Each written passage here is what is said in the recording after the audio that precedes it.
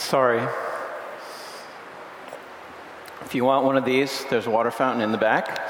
If you're dying of heat, please know that I won't be offended if you get up to get a drink of water so that you can stay awake and alert.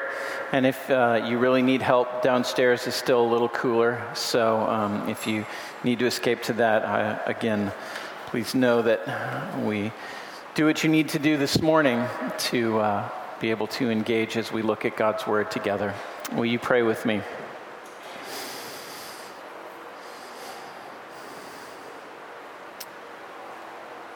Lord, this morning we come to you needy. Lord, we need you to speak to us.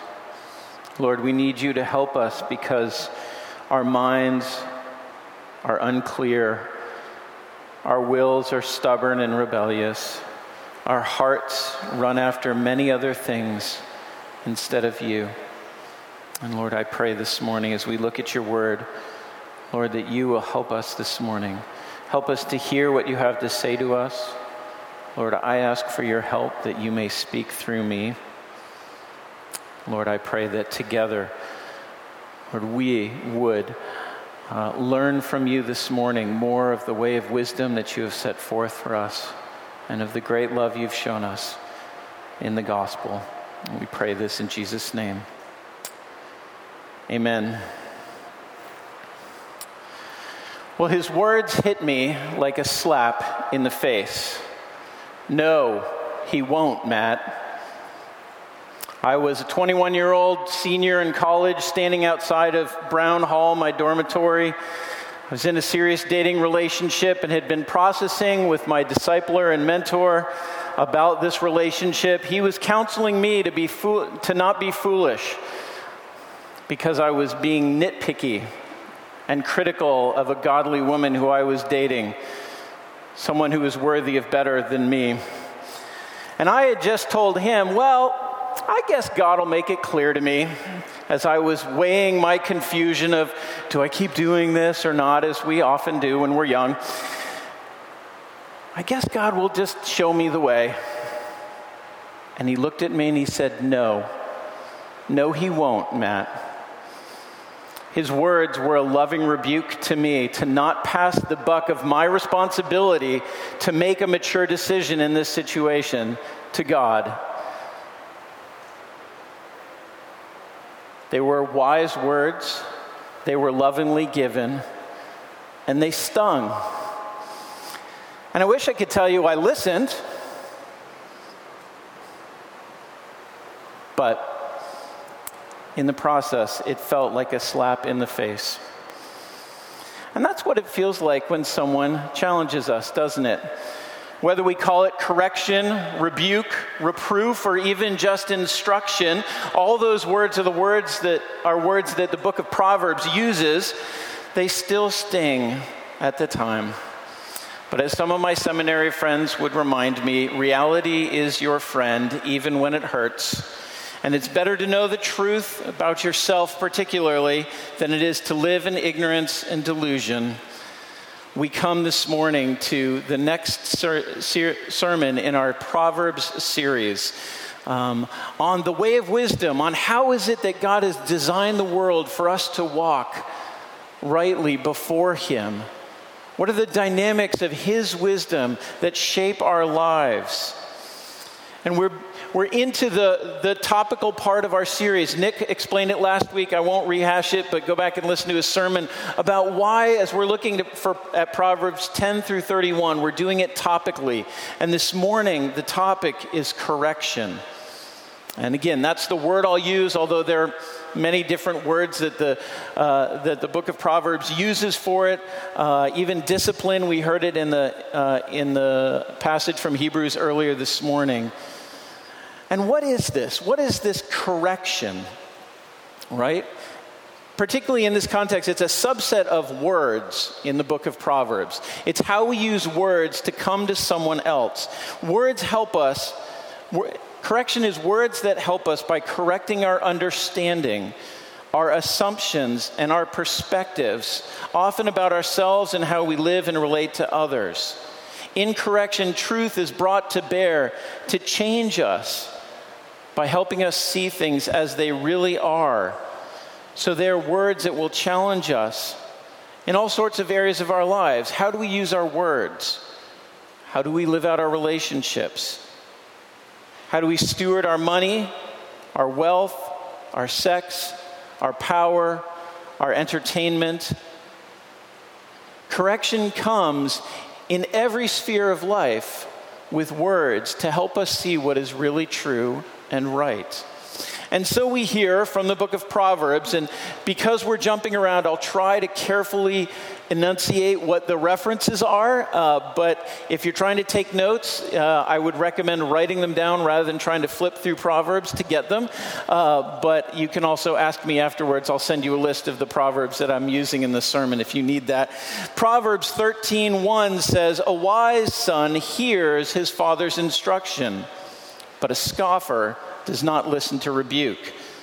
And Proverbs 12:1, which I think might be my favorite, "Whoever loves discipline loves knowledge, but he who hates reproof is stupid." Very blunt, isn't it? Very straightforward. This is what we're going to see. That in the book of Proverbs, God speaks to us words of wisdom saying that correction is important in our lives.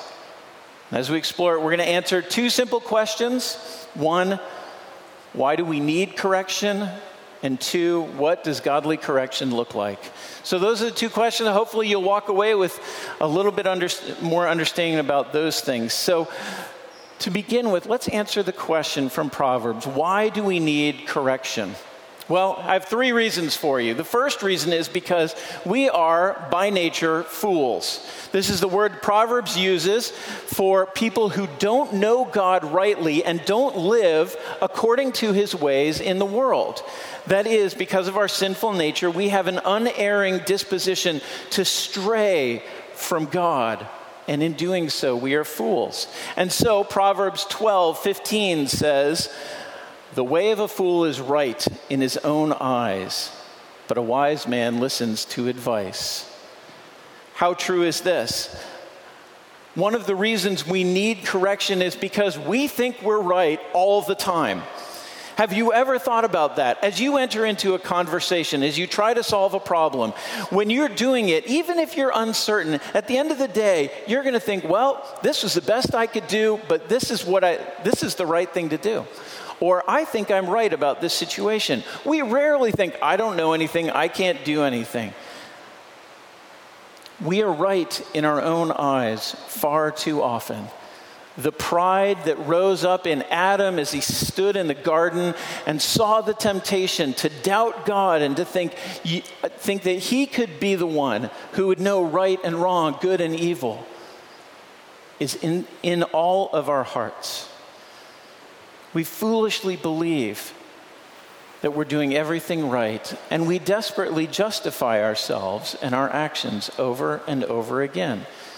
In a 2-year-old, it looks like this: "No, Daddy, do it myself." In a teenager, it's the eye roll. There aren't even words to express it. "Yes, Dad." I can't even do it. In an adult, it might look like whatever. But so easily we dismiss other people because we are so convinced that we're right. And yet in recognizing that folly, we recognize this is why we need correction. The second thing is because without correction, folly leads to destruction. So Proverbs 13:18. "Poverty and disgrace come to him who ignore instruction, but whoever heeds reproof is honored." Poverty and disgrace, the breakdown of our normal provision of our life and of our relationships. When we lack correction in our life, when we want to go it our own and do it our own way, the Bible tells us over and over again, it does not lead to life, but to death. And this is the foolishness of it, because we keep pursuing it, thinking it's going to get us what we want, and instead what we reap is something much worse. So Proverbs 15:10, there is severe discipline for him who forsakes the way. Whoever hates reproof will die. That's a strong word, isn't it? But Proverbs says this over and over again. The way of wisdom leads to life. The way of foolishness leads to death. And why is that? Go back, listen to my sermon on Proverbs 8, but it's because foolishness, living apart from God, is against the grain of the very world that he created and the very way that he created us to be and to live. And so when we live against the grain of God's created order, we live against the grain of the very things that God created to be life-giving. And so we end up in places of death. Relational death, spiritual death, financial death, and literal death at times. We need correction because we are by nature fools who think highly of ourselves. We need correction because without it we end up in destruction. And thirdly, we need correction because it's good for us. Proverbs not only points out the bad thing that we're headed to if we don't have it, but it points out the good. So Proverbs 6:23 and 24. For the commandment is a lamp, and the teaching a light, and the reproofs of discipline are the way of life, to preserve you from the evil woman and from the smooth tongue of the adulteress. If you remember back in chapter 6, there were these women crying out, these women who are images of wisdom and foolishness, crying out and calling us to follow them. They were seeking to entice us. And he says correction, instruction. Here you see the commandments and the reproofs of discipline lead us in the right way. It puts us in along the grain of God's created order, and it leads us to life. And then Proverbs 24:5 and 6. A wise man is full of strength, and a man of knowledge enhances his might. For by wise guidance you can wage your war, and in abundance of counselors there is victory. So here the Proverbs remind us that as we live out our lives with the battles that we're facing, the challenges that we're facing, the things we have to overcome, that wisdom gives us what? Strength, knowledge that enhances our might, and in an abundance of counselors there is victory. The Bible knows very little of the Lone Ranger in American folklore, the man who will go off, the independent, strong man who can go and do everything himself. Instead, it says, no, we need other people in our lives. The abundance of counselors brings blessing to us. Think about this in some other contexts in life. If you want to be a ranger, are you going to go like Rambo and go train in the forest or in the jungle by yourself and think you can do it? Even Rocky had a coach, you know? The ranger goes to training where he has officers and where he has others, and they're telling him, no, if you put your gun together like that, it won't work. If you try to kill a man like that, he's going to kill you instead. He needs that correction so that he can be trained that in the moment of battle, he is now instinctively doing what is going to be right and good for him to do what he needs to do. Or think about a gymnast. A gymnast jumps onto the balance beam. He or she doesn't know, I guess he doesn't do balance beams, so she doesn't know how to do that herself. She needs a coach to show her. No, the line goes like this. This is how you keep your balance. Do these over and over and over again with constant input. Because then at the Olympics, when they get up on the balance beam with all the pressure, this instinctive learned behavior that's been corrected and refined over time by the constant input of a coach produces the beauty and elegance desired. Maybe some of you are pianists. My kids have been taking piano lessons, and it's been fun to watch them do it. But one of the things that's amazing is, right, basic piano skills have to do with things like sitting up straight, positioning your body right, putting your hands, this is not a piano player, this is a piano player for those of you who, right? They're very basic things, but if you don't do them, as you learn, as you grow, you might get away with it for a while, but as you try and continue to progress, you find out you can't become a good piano player when your form is terrible. Without those basic skills that are drilled into you by practice and with a coach who's reminding you, a teacher who's saying, do this, and here's the next step, and here's the next step.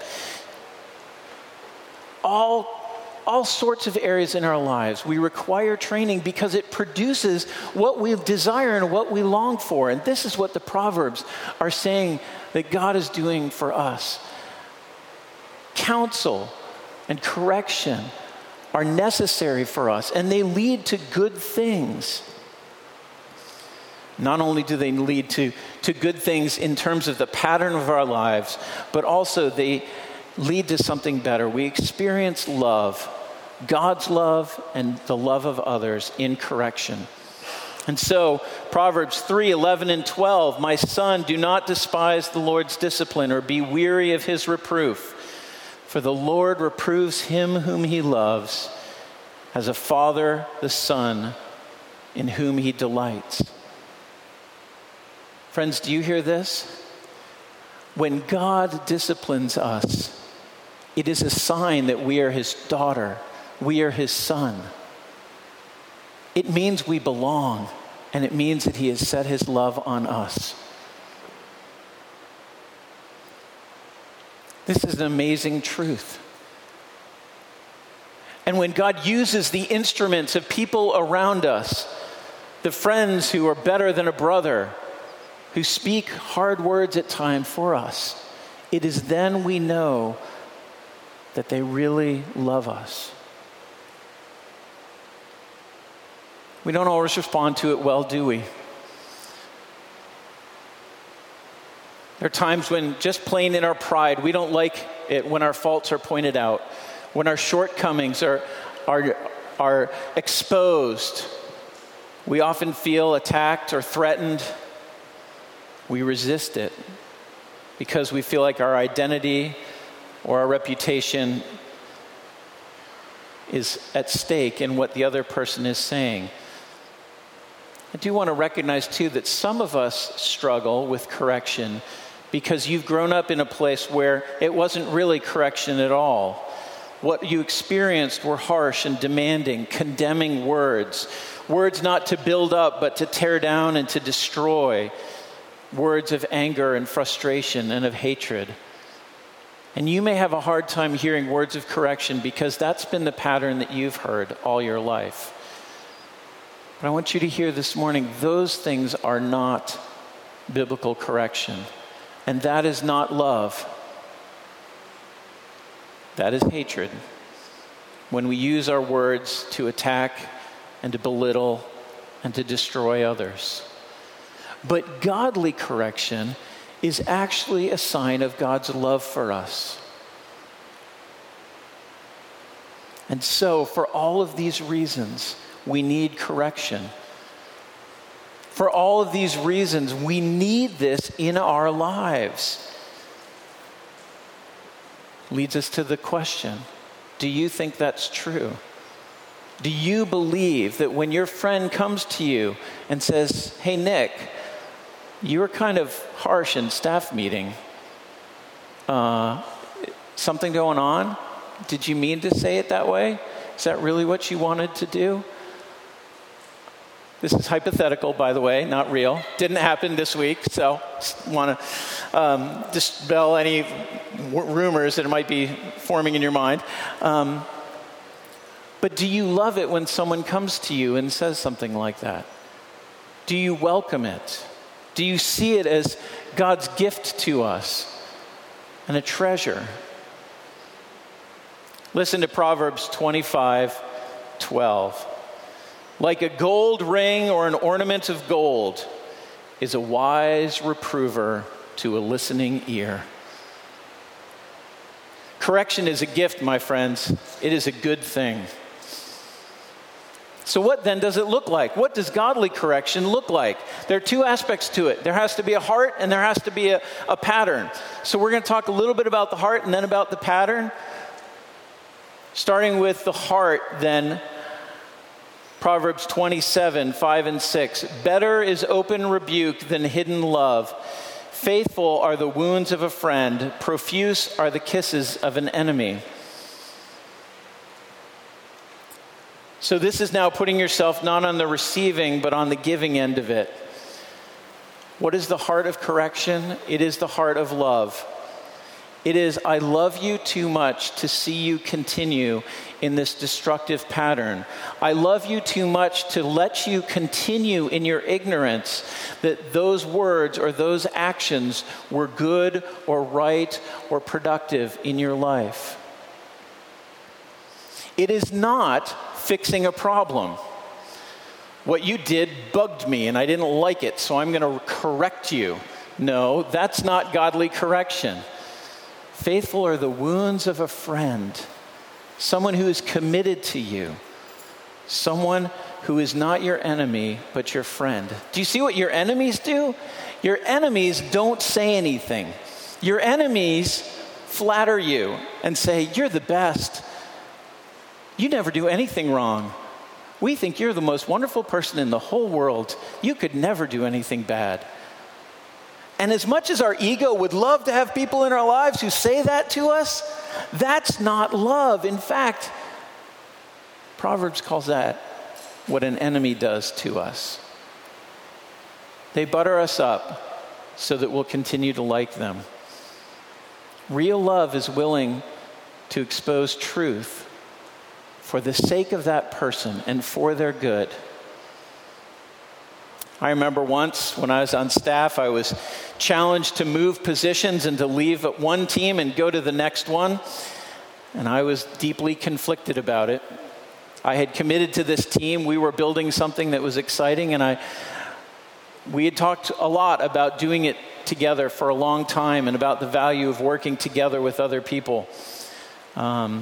But then leadership came along and they said, there's a whole campus, there are 100 students, there's lots of opportunity.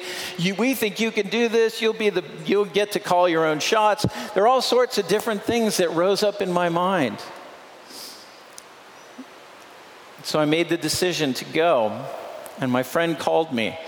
And believe me, it was not convenient. It was the night before I was leaving on an overseas missions trip. He was far away, so I was having this literally a conversation in a phone booth, all right? They don't even exist anymore. I was in a phone booth.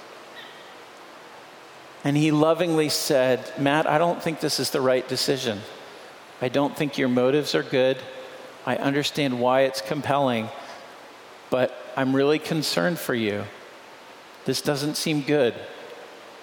And not because we're losing you, but because it doesn't seem like a good thing. Will you reconsider? And I listened to him that time, at least for a little while. I still made the decision to go. And you know what my friend did? He loved me anyway. I came back from the mission trip having made the decision, and we sat down and we talked about it. And years later, he married me. And today, he's still the person that I pick up the phone when I have a major life decision to call. Because he loved me as a friend enough to challenge me. And I was so thankful for that. So part of the heart dynamic is this real love, seeking someone else's good. Not just trying to fix a problem, not just trying to remove an annoyance, but for their good. Proverbs 29:1 exposes another heart dynamic we need to recognize. He who is often reproved yet stiffens his neck will suddenly be broken beyond healing. Stiff-necked is a great phrase in the Bible, isn't it? Being stiff-necked means that you are unteachable and unleadable. I think it actually is an agricultural image that has to do with a horse, that you can't turn the neck one way or the other. He will just go the way he's going to go no matter what. I'm not positive about that, but I think that's where it comes from. But being stiff-necked is pride It's a great picture of what pride is. I'm going to do my own thing in my own way. And Proverbs warns us that in the dynamics of correction, pride will ruin the dynamics on both sides. Pride of the reprover, the one who's bringing correction, will bring condemnation, arrogance, all sorts of negative kind of things. Pride on the one who's receiving it will make us fools who refuse to accept it. But when there's humility, correction works beautifully. When our hearts are right, we humbly give correction that will invite someone to respond, to process, and to change. And when our hearts are right, we can humbly receive correction. Receive it and seek for it to do good in our lives. And so humility is a critical part. Love and humility together, when they are working in this process of correction, is a beautiful thing. So that's the heart issue. Now what about the practice? Well, here we go. All right? If you're taking notes, here's where the rubber meets the road. These are pastoral thoughts for you. Proverbs, even at this level, doesn't lay out so much of a paradigm. But this is what happens. This is what happens when we practice it well in the giving of correction. Okay? It is spoken humbly. That is, acknowledge you are not perfect. Acknowledge that you don't know everything.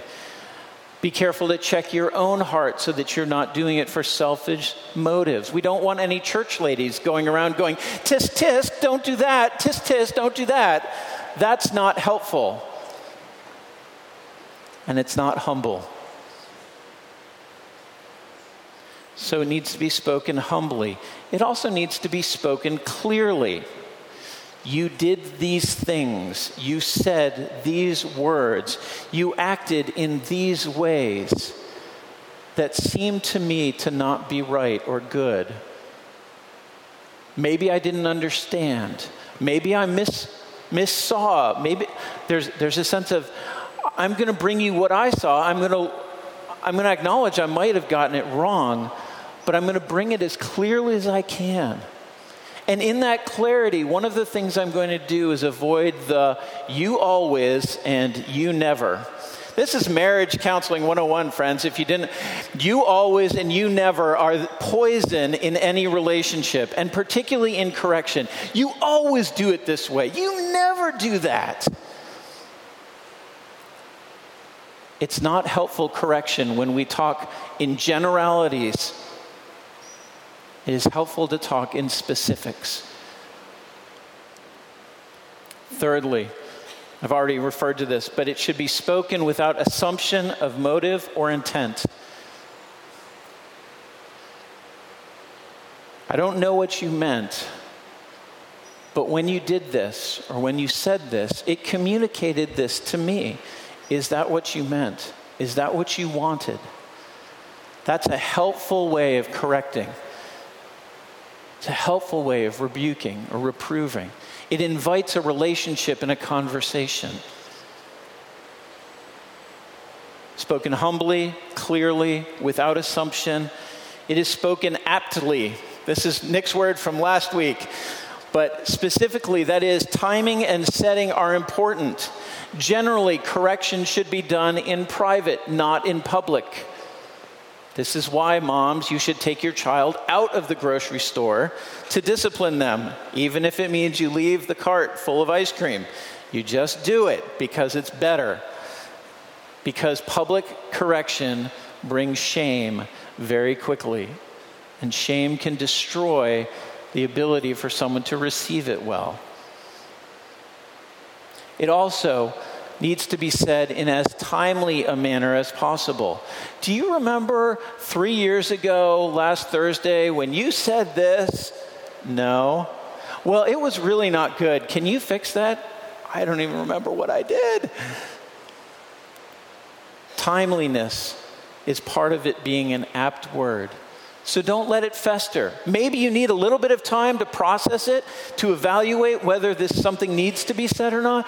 But if you're bringing it, Do it in a timely manner.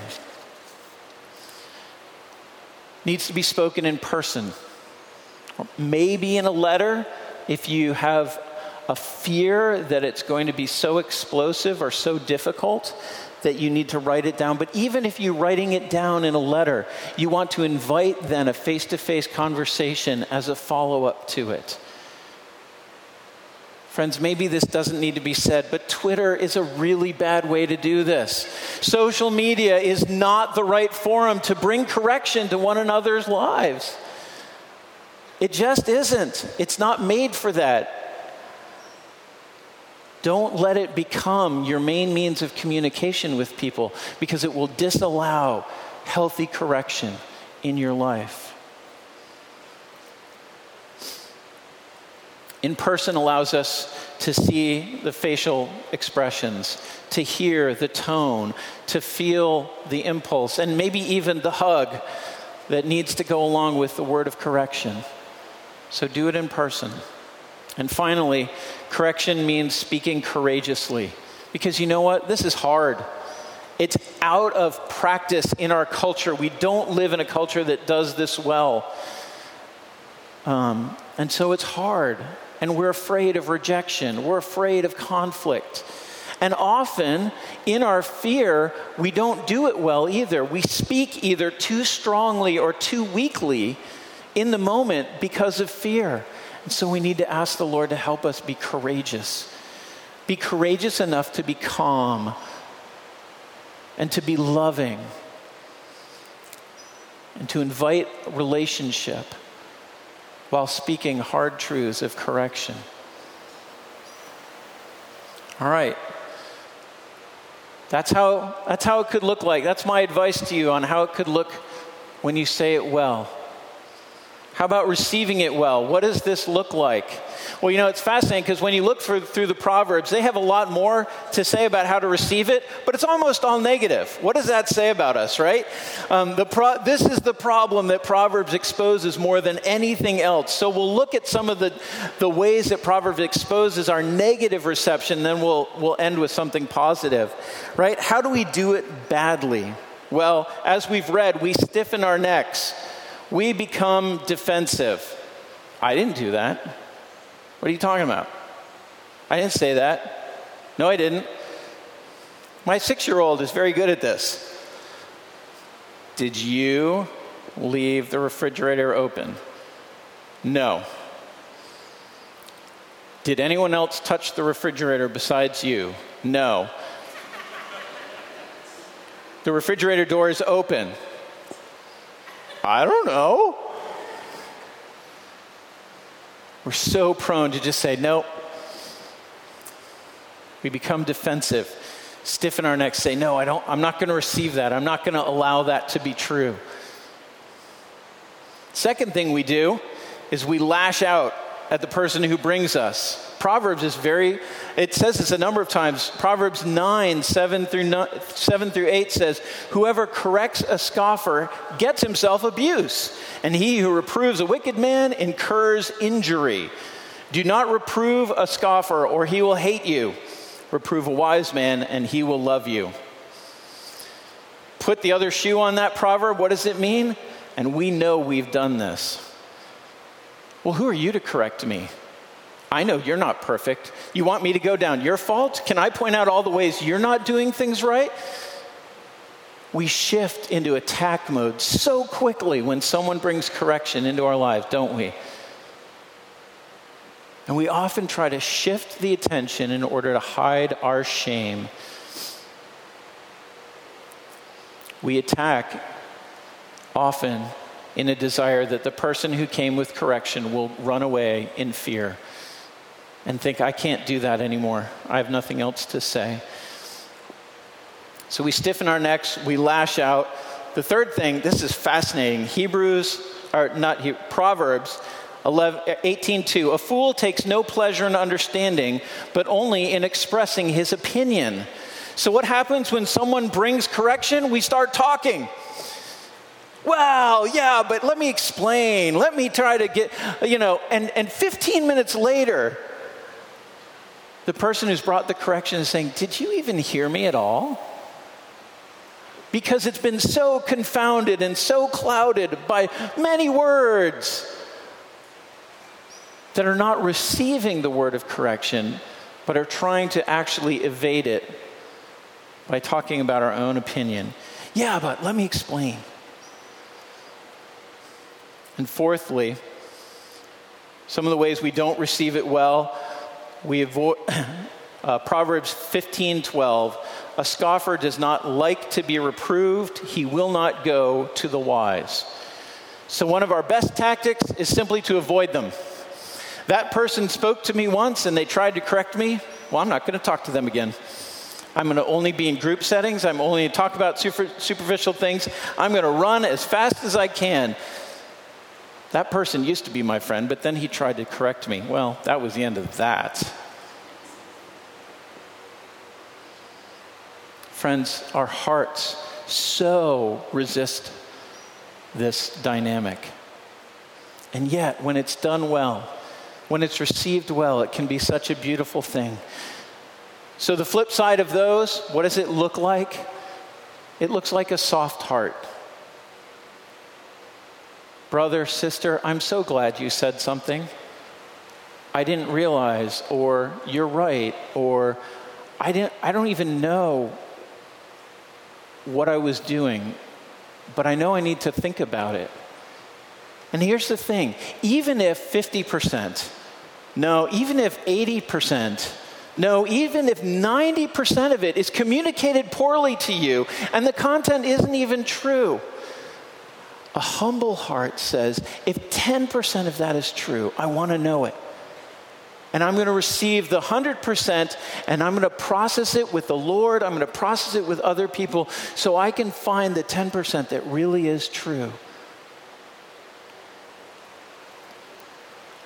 A humble heart receives it, even when it's mixed and even when it's not well done, being thankful for it. The second thing is receiving it well means giving a gentle response to the messenger. I'm so thankful you said something. This is really hard for me to hear, but I'm glad you did. Now let me put in one little caveat here, and that is that there is a time to consider the source. This is where the internet, people who are correcting you over the internet, you can probably just shut it down. Just don't listen, right? Because trolls and everyone else are going to be criticizing. It's become an industry of being critical in unhelpful and destructive ways, right? So consider that. It also means that the man walking by your life, just passing through, if he lobs a grenade of correction in your life, you want to take that to the Lord and say, Lord, is there truth here? But if it's your best friend, if it's your spouse, if it's someone who knows you and loves you and they bring it, man, treasure it, welcome it. Don't attack them, but receive them and be thankful for them. So, a soft heart, a gentle response. Third, a commitment to listening rather than explanation. Oh, I'm not quite sure what you're saying, but explain it to me more. Can you tell me more about what that looked like? What did you see? How did that affect you? Follow up by asking questions. And it's the hardest thing to do in the moment, isn't it? Because all your defense mechanisms are going, wah, wah, wah. I'm putting up all my walls and the doors are shutting and the guns are getting pulled out and you're like, I can't handle this. And to turn and to say, tell me more. It's tearing all of those defense mechanisms now. It's putting the guns away and saying, okay, this is really hard, but I don't understand yet. Can you help me understand? So commitment to listening rather than explaining, because explaining is putting up those walls and pulling out the guns. And fourthly, it's a commitment to pursue people who will speak truth to you. Friends, this is I think what the writer of Proverbs wants us to get. This correction is so life-giving. It is so good. It is so beautiful for us. It brings us from death to life. It brings us from against the grain of God's world to with the grain of God's creation. This is so good. So pursue it. Find friends who will speak the truth to you because you need it desperately and because it's good for you. So we come to Proverbs 15:31 through 33. The ear that listens to life-giving reproof will dwell among the wise. Whoever ignores instruction despises himself, but he who listens to reproof gains intelligence. The fear of the Lord is instruction in wisdom, and humility comes before honor.